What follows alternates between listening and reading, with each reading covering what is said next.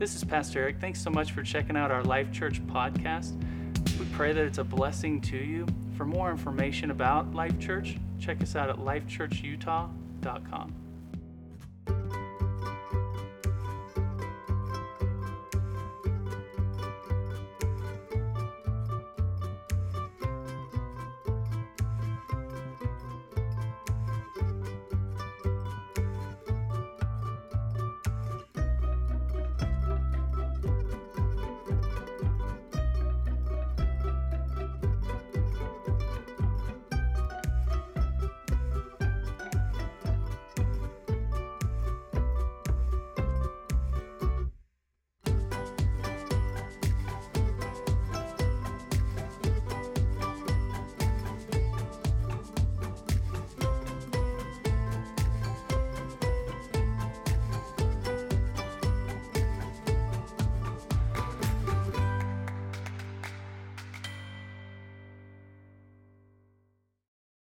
Pull out your notes for today's message. I'm going to be wrapping up this series today that we have called here through the month of January, Ask It, where we've talked about learning to ask what I consider to be one of the most important questions you can ask about nearly every situation that you will be faced with in this new year.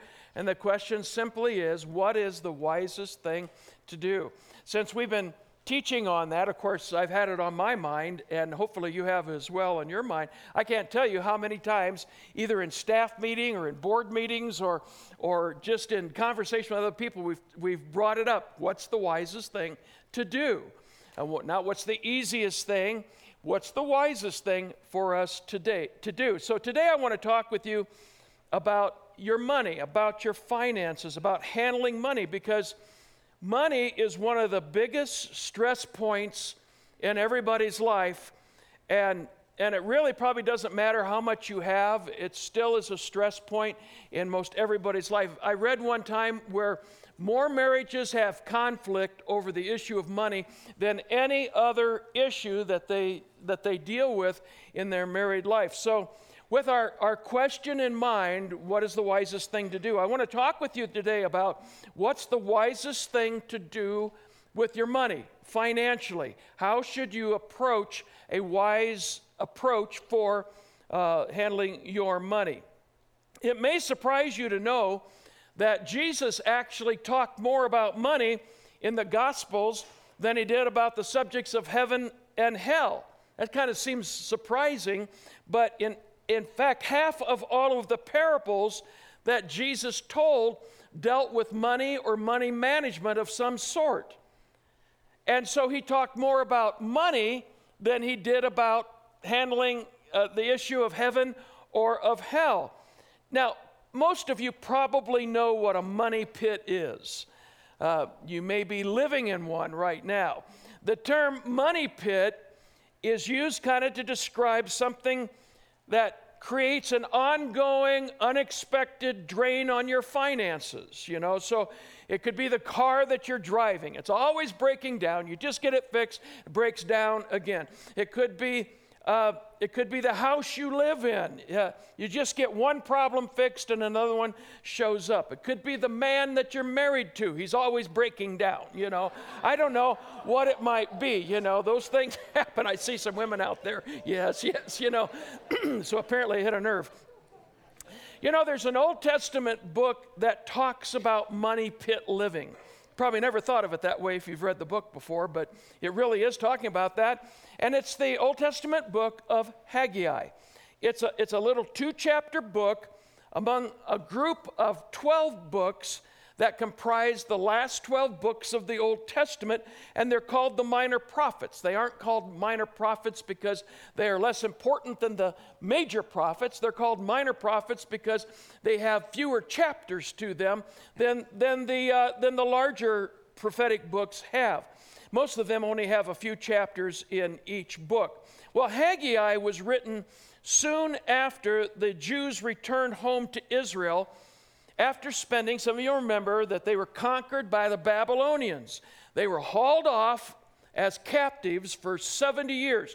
This happened because of their rebellion against God, and God allowed them to be conquered by the Babylonian Empire. Well, when they were allowed finally to come back after their 70-year imprisonment, basically, in Babylon, what they found was their home city was destroyed. Jerusalem had been leveled, including the temple of God, Solomon's temple. So when the Jews returned back to Jerusalem, they began, of course, to rebuild the temple. That was really important to them. But like with most building programs, it took longer than they expected. And with the passing of time, the enthusiasm for the project began to wane just a bit. And so people got distracted. They started working on other things rather than the temple. And the temple then stood only partially restored. So God sent the prophet Haggai to challenge the Jews about that and to encourage them to quit working on other things, especially their own homes, and get back to work on the temple and to finish it, because that was the center under Old Testament law of the worship of God. They had allowed God to take a back seat in their hearts and in their minds, and because of that, and this is what I want you to get, the favor of God was withdrawing from them. They were still God's people, but the favor of God and His blessings was beginning to pull away because of the way they were prioritizing their lives. So God said to them through Haggai in chapter 1, verses 4 through 8, "Why are you living in luxurious houses while my house lies in ruins? This is what the Lord of Heaven's army says. Look at what's happening to you. You've planted much but harvest little. You eat but are not satisfied. You drink but are still thirsty. You put on clothes but cannot keep warm. Your wages disappear as though you were putting them in pockets filled with holes. This is what the Lord of Heaven's army says. Look at what's happening to you." Then He says, "Rebuild the house, rebuild my house, and then I will take pleasure in it, and I will be honored, says the Lord." So their priorities were messed up. They were focusing on themselves to the exclusion of their worship of God. And because of that, nothing was going right in their lives. God's blessings were nowhere to be found. And God said to them, basically, how's this working out for you? How's this working out for you? Everything you work for is becoming a money pit. And God said in verse number 6 that it was like their pockets had holes in them. Have you ever experienced a money pit experience in your life? Have you gone through that experience of running out of money before you run out of month? I think probably everybody has. Carrie and I certainly have. In our case, it was a test that God was putting us through to see if we would be faithful to Him and to His Word in spite of what the circumstances were in our lives, or if we were going to allow the circumstances to dictate our obedience to Him. That, as we look back, that's what we have learned about what that experience was like. And I will tell you, it was a hard experience. It's hard to have faith when everything else is kind of falling apart around you, especially if you're talking about money and the finances are just not there, and it's hard to have faith in God's Word that what He has promised He will fulfill. But we had to learn those important lessons about the faithfulness of God. If we were going to be pastors who led churches and declared God's faithfulness, we had to experience that faithfulness ourselves, plus we had to be challenged about that ourselves, you know. Well, I truly believe that we would have forfeited many of the blessings that have come to our lives later in life had we failed the test back then. The point is, and this is what I want you to get, sometimes holes in pockets, or what we might call today money pit living, can be the result of a testing time that God is putting you through to see if you will be faithful or not. But it can also be the result of disobedience to God's Word, as it was for the Jews.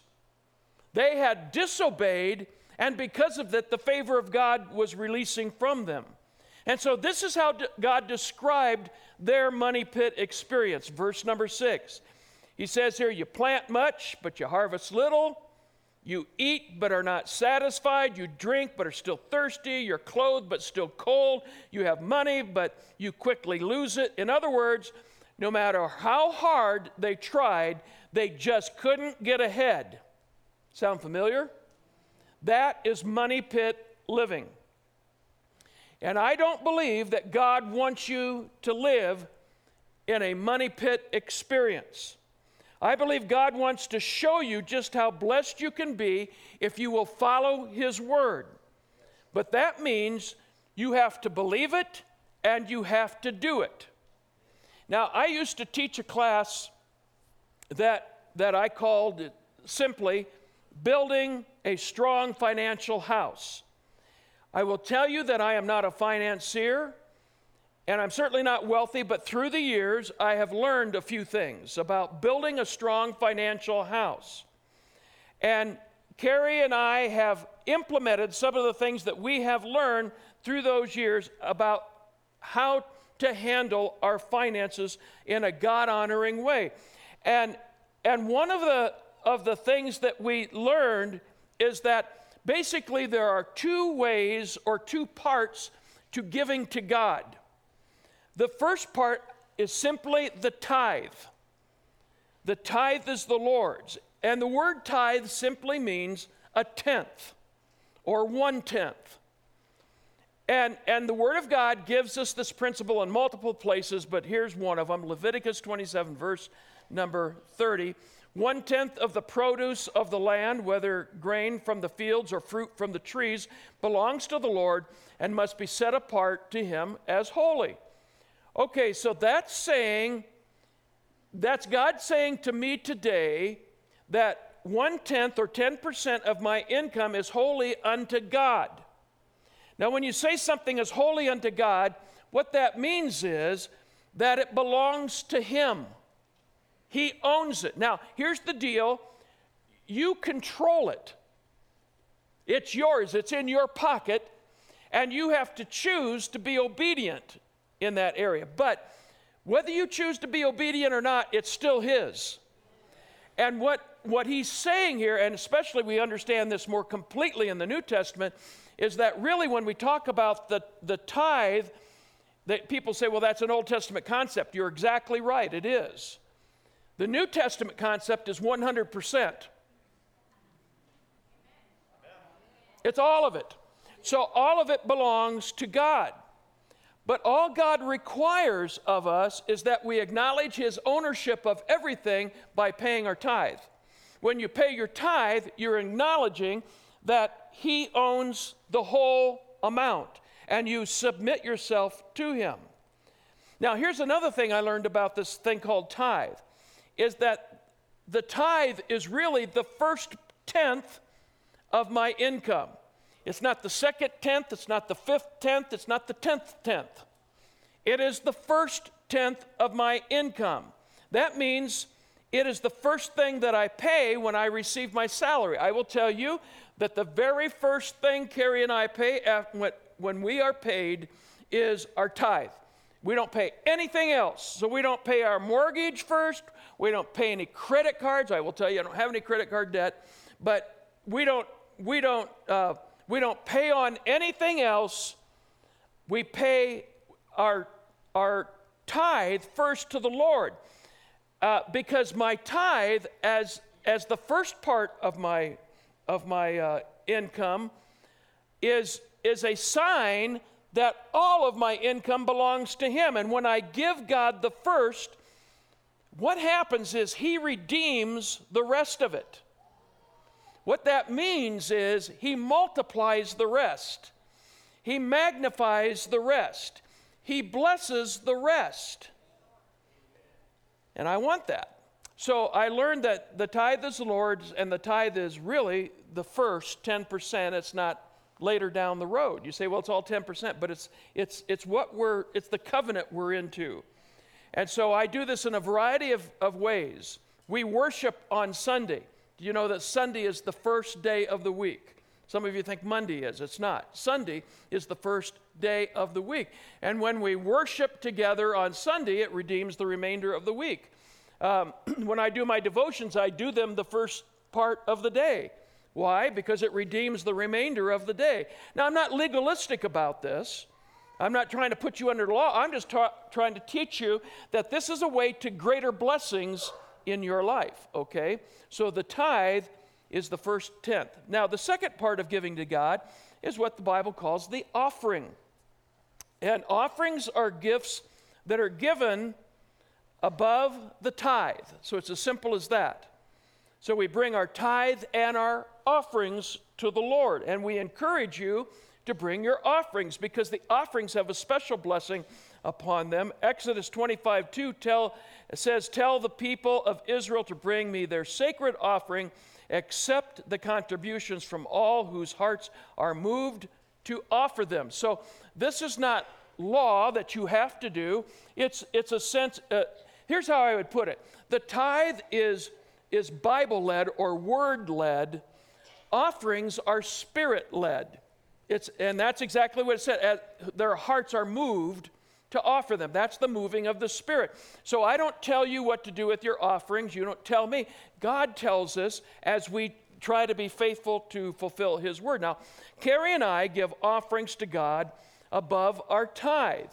Now, we do it in a variety of places, but especially to missions works and to missionaries through Life Church.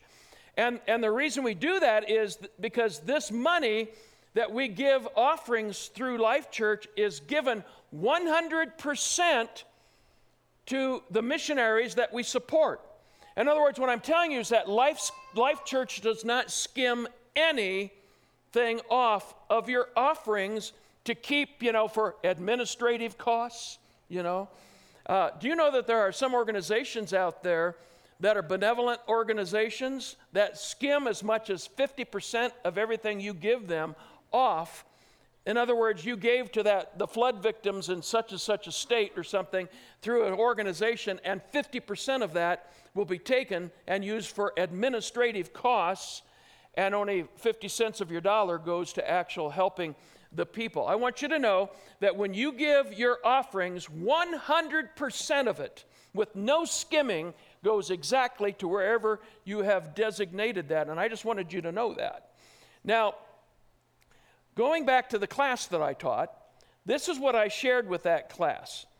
So if in your mind, if you could just kind of picture your finances as a house.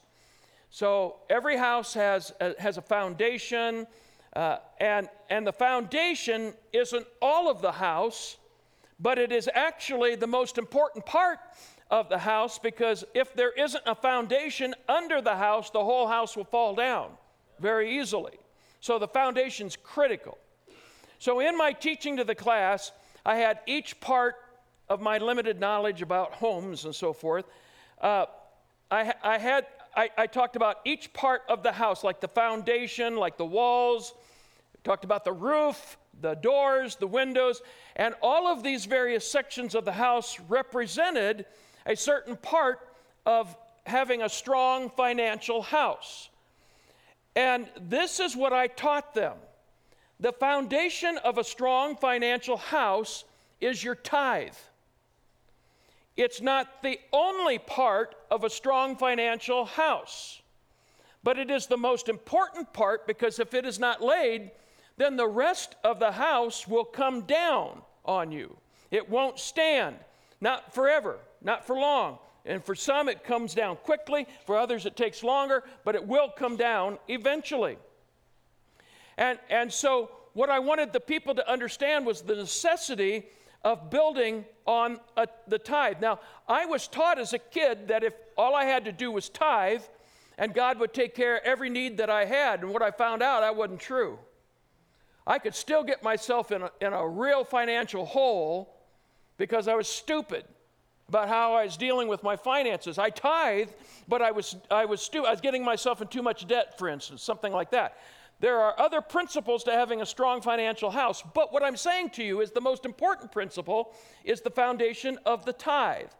So what is the wisest thing you can do with your money? You can pay your tithe to God.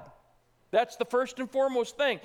And how is that supposed to happen? Well, Malachi 3:10 puts it this way: bring all of the tithes into the storehouse, though there'll be enough food in my temple. Okay, so what is the storehouse and why does it reference food here? In the Old Testament, you know, they had the temple and then they had the wall of the temple that went around not just the temple, but it went around a long distance, a large chunk of property around the temple itself. And so the Old Testament storehouse then was a storage area where the people would bring their tithe and it would be placed in there. And some of their tithe would have been money as Israel prospered, but initially it would have been produce primarily, or animals that would have been brought in.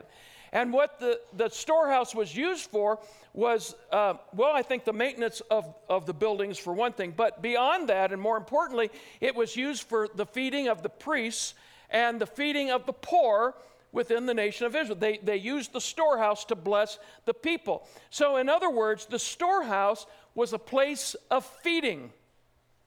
That's why he said, bring food, into the storehouse. Bring your tithe, there might be enough food in my temple.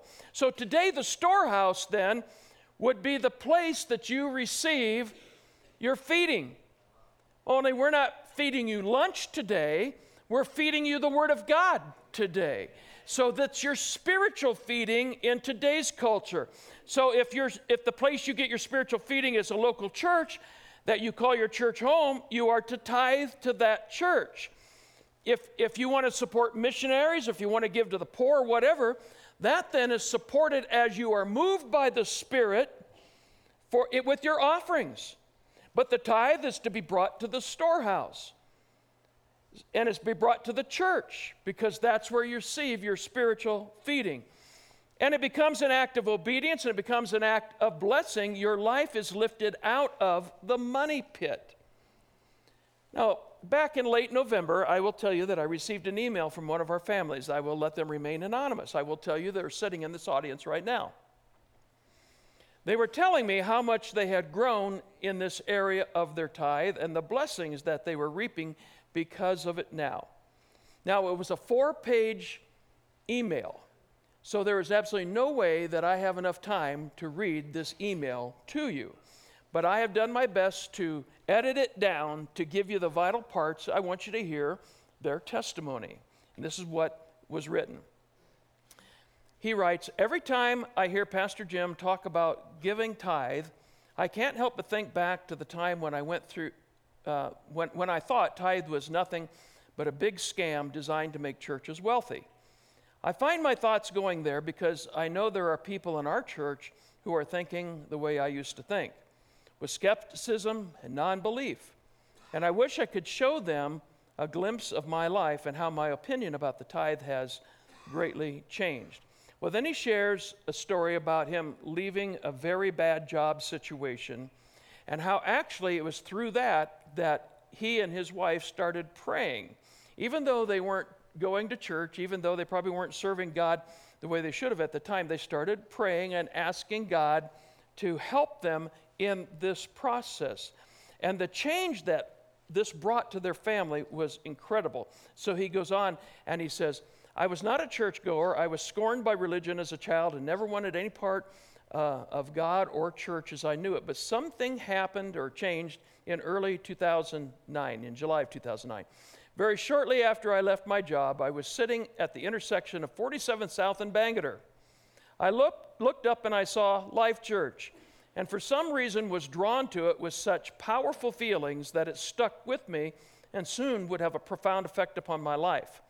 The very first time we went, of course, Pastor Jim spoke about giving tithe.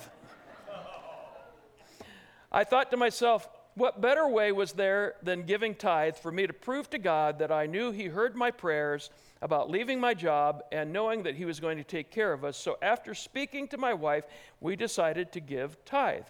And then he talks about some real financial challenges, and I thought this was important, that they faced after they made their commitment to tithe. After they started tithing, things went south on them. I want you to know this, the devil will attack you. when you make a commitment. But he goes on and says, during the financial hardships came some of the most amazing blessings our eyes have ever witnessed. We never deviated from our plan to prove to God we believed in him to take care of us by our financial sacrifice to his kingdom. Well, then he spends the next several pages of his email to talking about how faithfully God had come through for them since their decision to tithe. And I wish I had the time to share the miracles that he enumerates that happen in their lives. But this is how he ends the email. He says, fast forward 7 years from the time my wife and I started to trust God with our tithe. Everything that we lost during those years of testing, God has replaced. All of the shop tools, our personal belongings, an RV. If I'd had time to read, you'd know all about that. And we are better off financially than we have ever been in our lives.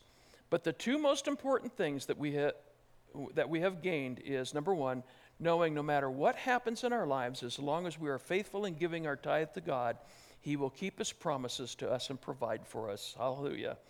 And number two, through his faithfulness and promises, we are now able to give more away to help others than we ever thought possible.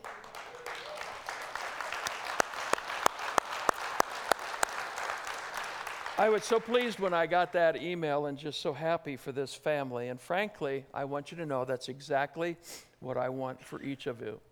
Now, if you tell me, well, Pastor, I've been tithing over the last year and things have gotten worse for us, there might be some reasons for that.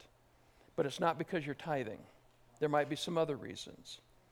Now, to that end today, I want to challenge you to take the next 90 days to commit faithfully to tithing. We do this every year, just 90 days, because it has made so much of an impact and brought so much blessing upon so many families in our church. We call it our 90-day money-back guarantee. I don't know how many churches you ever go to that offer this, but here's what I'm willing to do.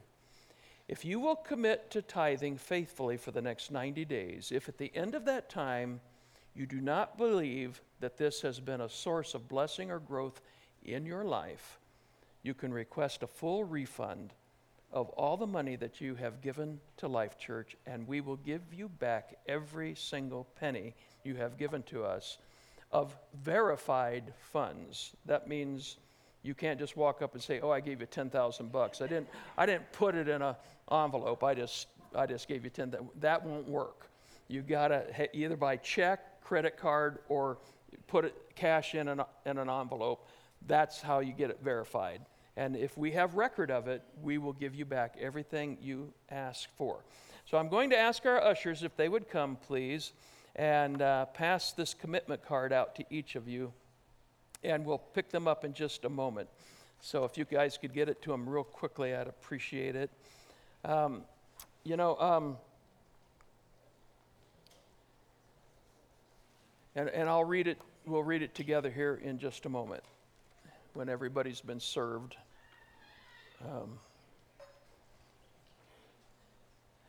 Well, you can all read it here on the screen over me, even if you haven't received it. It says Malachi 3:10. We've already read that scripture.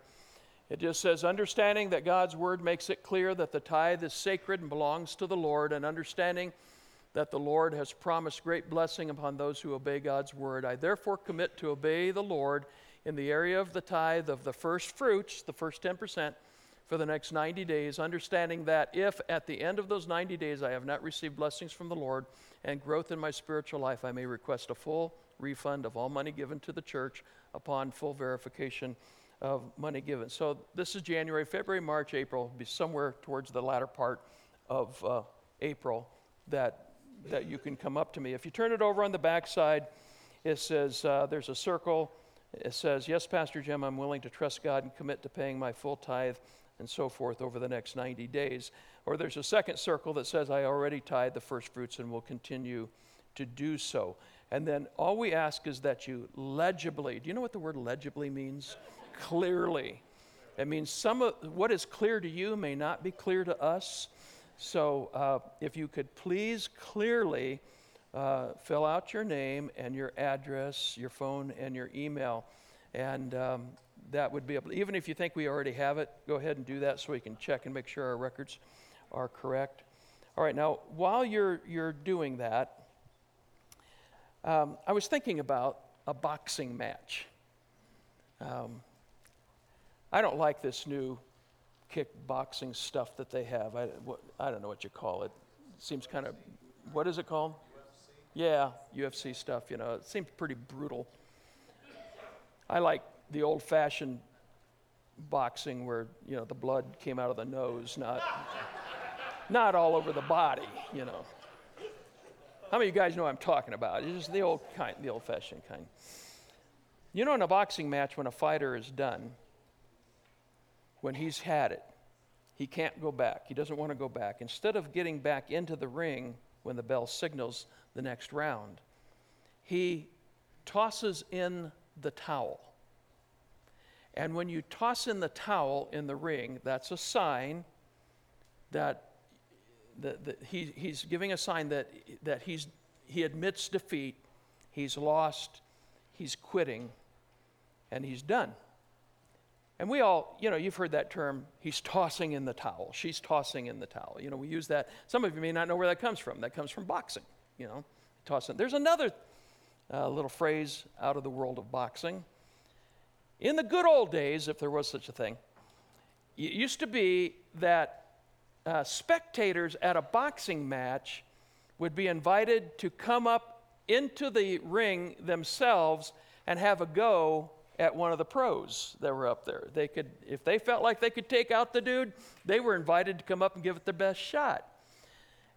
So some courageous or not so smart man would make it official by throwing his hat into the ring.